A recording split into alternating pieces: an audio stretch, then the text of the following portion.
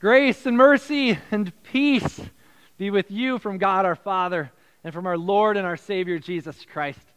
Amen. Jesus Christ has risen. He has risen indeed. Alleluia. Alleluia. I want to ask you on this Easter morning, how's life? How's it going for you right now? How's life? Are you a bit bogged down by the details of life? Some of you have had to go out and get yourselves some new computers and a better internet connection just so you can stay in touch with what's going on. Some of you have been trying to figure out how to get your camera at the right angle on your video conference calls so people aren't looking up your nose. Some of you parents are now finding yourselves being refreshed and having to teach subjects to your children that you honestly haven't looked at in quite some time. But parents, if that's you, if you're having to do a lot of schoolwork at home with your kids right now, I have good news for you. Because I heard that tomorrow there's going to be a snow day. So you get the day off, you can just kick back, hang out, sequester yourselves in your home with your kids. I mean, doesn't that sound nice for a change of pace? Okay, maybe not, but what's life looking like for you right now? Even amidst all the changes of life, there's still a lot of the same stuff that many of you are dealing with. Some of you are still trying to figure out how to go to work and do your jobs. Some of those relationships that were strained prior to a stay-at-home order may or may not have been repaired yet. Some of you watching this are still dealing with chronic illnesses and seeking treatment for those things in a whole different kind of hospital environment. Frankly, some of you watching this in the last month have had to bury your loved ones. Some of you have had loved ones die that you didn't even get to say goodbye to. Or as a family, a network of friends, you haven't had the opportunity to gather and have closure and comfort from one another. There's a lot going on in our lives. A lot of layers to life. A lot of details to deal with. How's life for you? What if I told you that there was more to life than just the details of the daily occurrence? What if I told you that there is a greater story at play in every one of our lives? And what if I told you that that story is also your story? And that you are wrapped up into it? What if I told you that life is actually more than just the details of the day? On this Easter Sunday, the answer to that, the answer to life's story is right in front of our very eyes. For on this Easter and every Easter, we celebrate the simple fact that Jesus is alive. And therefore, we celebrate the fact that Jesus is life. Jesus is life. If you hear me say nothing else today than these three words, let them stick in your ears and in your mind. And if you want to say it with me, go ahead. Jesus is life. Jesus is life. I don't know if you remember the slogan, but when I was growing up, there was this slogan that everybody said. It was, blank is life, the rest is just details, and you fill in the blank. I don't know if you remember that, but I'm pretty sure I had a t-shirt like this one, baseball is life, the rest is just details, or it was something like, maybe it was football, I don't know, it was some sort of sport, but that is life and the rest is just details. We wore these things as our apparel to make a statement. This is what I care about. This is what has my attention. Well, I think on this Easter, we ought to change that a little bit and say Jesus is life, the rest is just details. As a matter of fact, I started an apparel company, so here you go. Here you have it. Jesus is life, the rest is just details. How's that? I don't know if you can tell how high quality our camera is, but I'm going to look straight ahead because this is super high quality. I had it custom ordered, custom made, shipped expediently to me because I just had this idea yesterday. Actually, it's a piece of paper stapled to a hat, but how cool is that? Jesus is life. The rest is just details. Now, how's my hair look? Is that all right? Okay, good enough, good enough. I love this day. I love Easter. It is by far my favorite day of the year. I get a little bit excited to tell people the good news of salvation that is the resurrection of Jesus Christ, the life. But man, is this a weird Easter. We went to Walmart to try to get some Easter lilies, and you can't go in the plant area anymore, so they had tulips out, so I hope that this will do and bring you a little bit of Easter life in your homes today. Normally on Easter, we've got the organ blaring, we've got trumpets and horns blasting. Normally, there's that smell of sausage coming from the church kitchen, wafting its way to the pulpit while I'm preaching, and man, I get hungry during that time.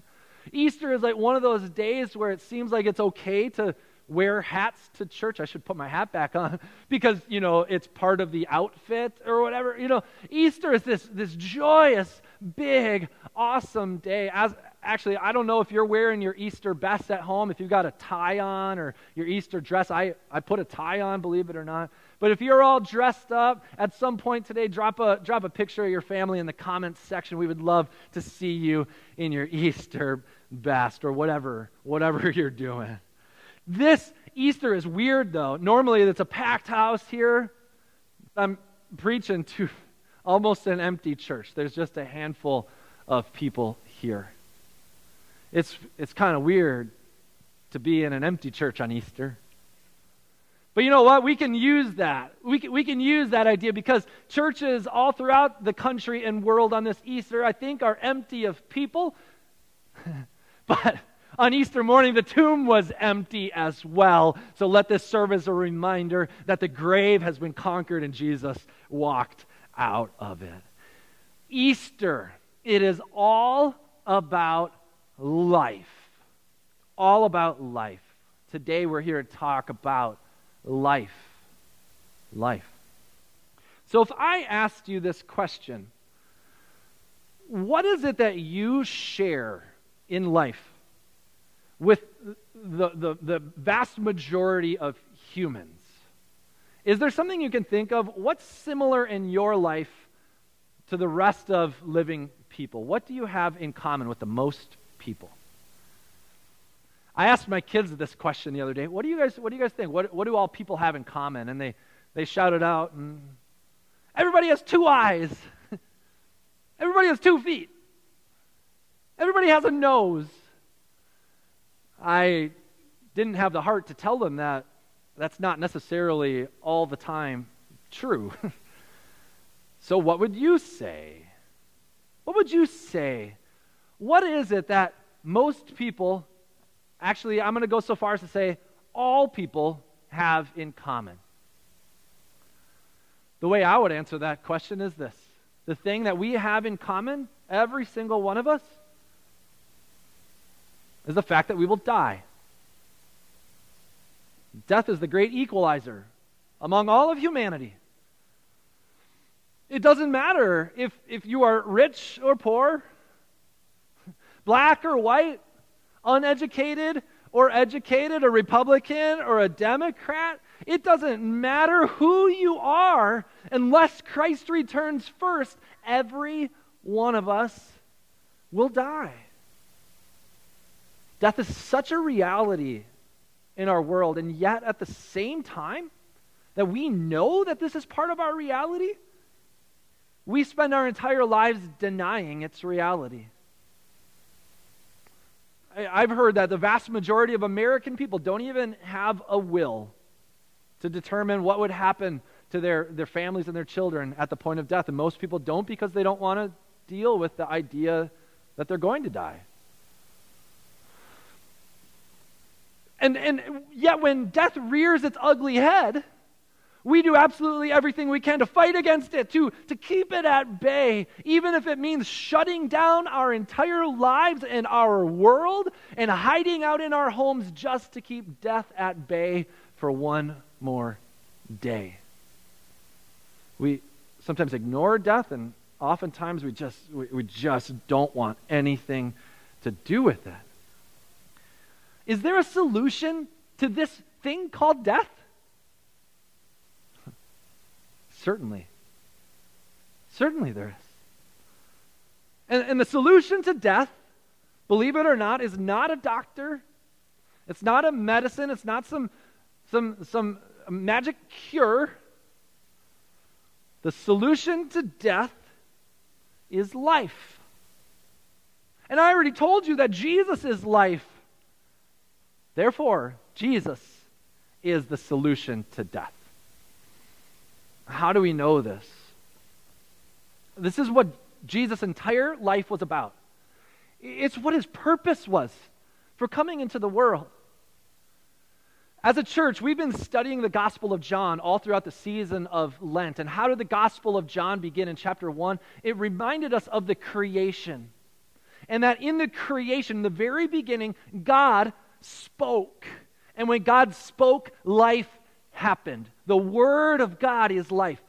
So John tells us that Word of life became flesh and made his dwelling among us, full of grace and truth. And that flesh, God in the flesh, his name is Jesus. And Jesus, when he walked on the earth, God in the flesh, everything he did was to prove to us that all the things that seem to be powerful in this world have no power. Have no power according to him. This is what all the miracles of Jesus were about. Go look at them yourself. Jesus restored sight to the blind. He opened up the ears of the deaf so they could hear. He made the crippled and the lame walk. Jesus raised the dead. And Jesus himself, on that Friday that we call Good, carried his own execution device up that hill called the skull. And there on that cross, he hung his head and he died. They took his body down from the tomb. A man named Joseph of Arimathea, a man who was a disciple, a follower of Jesus, but secretly, a rich man, went to Pilate and asked for the body of Jesus, and they put it in a brand new tomb, one where only rich people should be buried, but poor, homeless Jesus from Nazareth was placed in that tomb. And there they sealed the tomb shut with guards in front of it. And on the third day, that is Friday, Saturday, Sunday, on the third day, the stone was rolled away and Jesus walked out of the tomb and he appeared to his weeping friend, Mary. After that, Jesus appeared to his other disciples. And then for 40 days, Jesus walked on the earth, appearing to many people. If you were alive at that time, you would have known somebody's aunt or uncle or friend who saw Jesus. You could talk to them about it. His resurrection was proved to so many. And on that 40th day, Jesus ascended into heaven, where he currently sits on his heavenly throne, overseeing all things in heaven and on earth and under the earth. And as we confess in the creed, he will come again in glory to judge both the living and the dead. Jesus has promised in the scriptures that he will come again. Just as he came before, he will come again. And the Bible promises us that when Christ returns, all things will be made new. All that is broken will be repaired. All who are sick will be well. All who are dead will be raised to new and eternal life. Those bodies which you have seen be placed in the ground at the cemetery will rise, bodies and souls reunited, glorified, never to die again. Death itself will die, and all we will have is life in Jesus Christ. This is what is promised to us. This is the story that we are written into. And that story began for us on the day that we were conceived in our mother's womb. Life is a beautiful thing. And this life that God has given to us begins at the very beginning. I don't know if you know this, but we have 5 families in our church who are expecting new babies to be born this spring and summer. 5.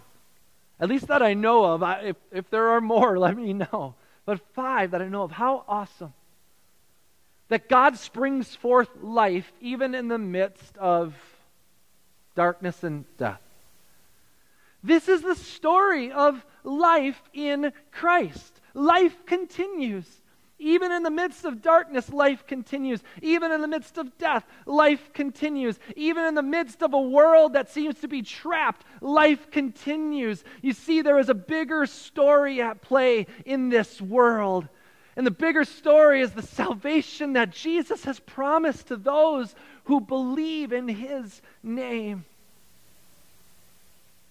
The life we have in Jesus is bigger than the details that we deal with.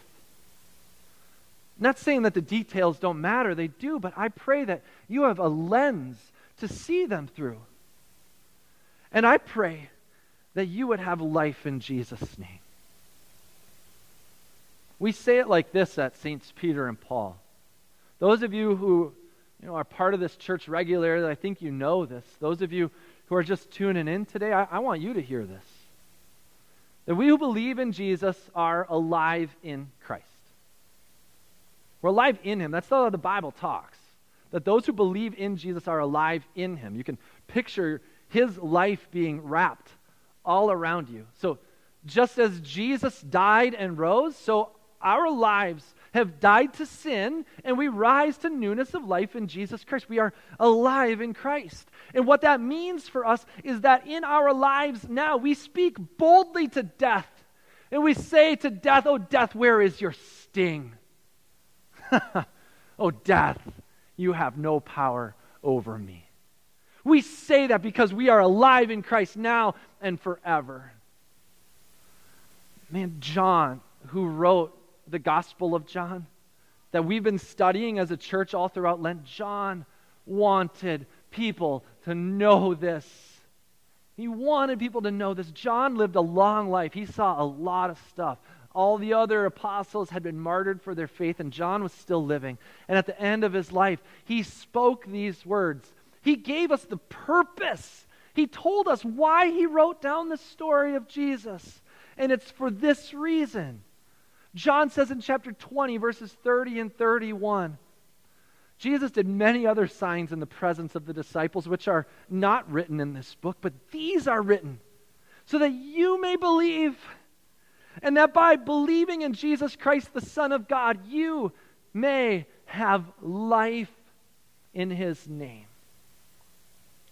My friends, that life, so often when we talk about eternal life, a lot of people think of eternal life as something out there somewhere, something that's going to happen later. No. You have eternal life even now. You have eternal life even now. Because in Jesus Christ, you have life. And you have it right now. You have it right now. And so what this means for you is that as your life is lived in Jesus Christ, it means you speak as one who has life in Christ, and you live as one who has life in Christ. So, you speak hope when people have fear. You speak joy when people are sad.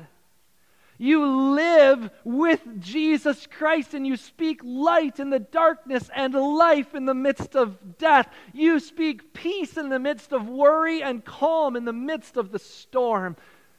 You speak the name of Jesus because you're alive in the name of Jesus.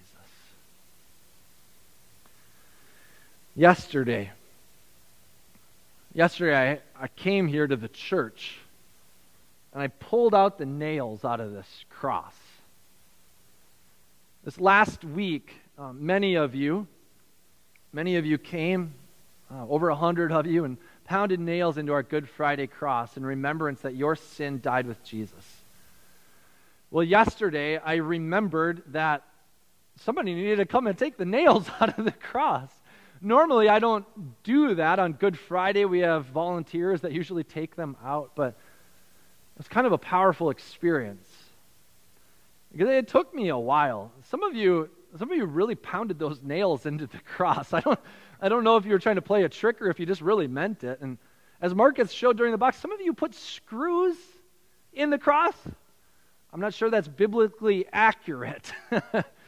But it took a while. I banged my hand a couple of times, my back and my wrist started hurting. But as I was doing that, I was thinking, this is what Jesus does every day. Not that Jesus is sacrificed every day. We don't believe that. Jesus died once and for all, but it's what Jesus says to us every day. Our sins don't remain on him. The death he died once and for all, the Bible says.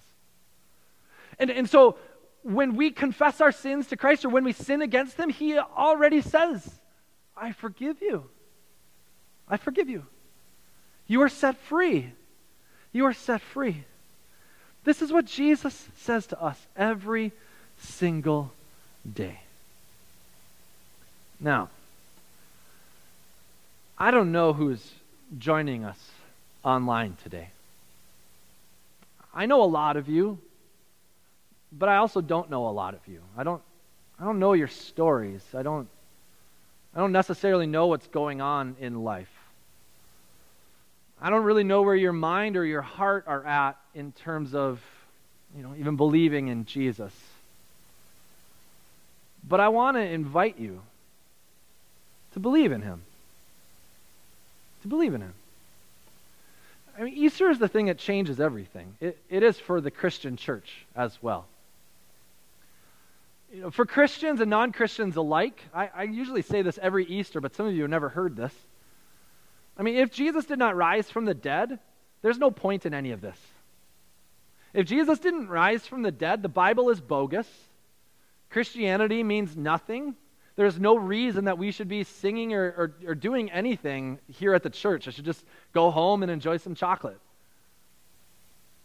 So if you're wrestling with whether or not Jesus is real and what he says to you is real, well, first, if you want to disprove that, you need to disprove the resurrection of Jesus.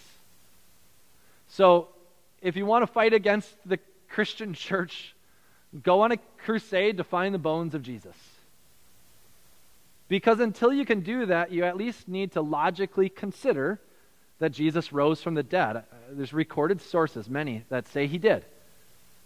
And if Jesus rose from the dead, it changes everything because it means that everything he said is true. And I pray that you hear today that everything he said and everything he did is good for you. No matter whether you believe in him or not, what he's done for you is good for you. Because he says to you, I forgive you. I love you. I want you to know that there is a hope beyond this world. I want you to know that there is a peace that's not of this world. I want you to know that even if you die, by believing in me, you will have life in my name. And therefore you have life even today. I pray that you know that this is good for you. Open up the scriptures, read God's word. Let the Holy Spirit work in your life. Let me close today in praying for you. Let's pray. Dear Jesus, you love us. You died for us. You rose for us. We have life in you forever, but we also have the fullness of life now. Jesus, let us not fear death. Let us not worry about the problems of this world. But dear Jesus, give us peace. Give us joy. Give us hope. Give us life for you, Jesus, our life, now and forever. In your name, amen.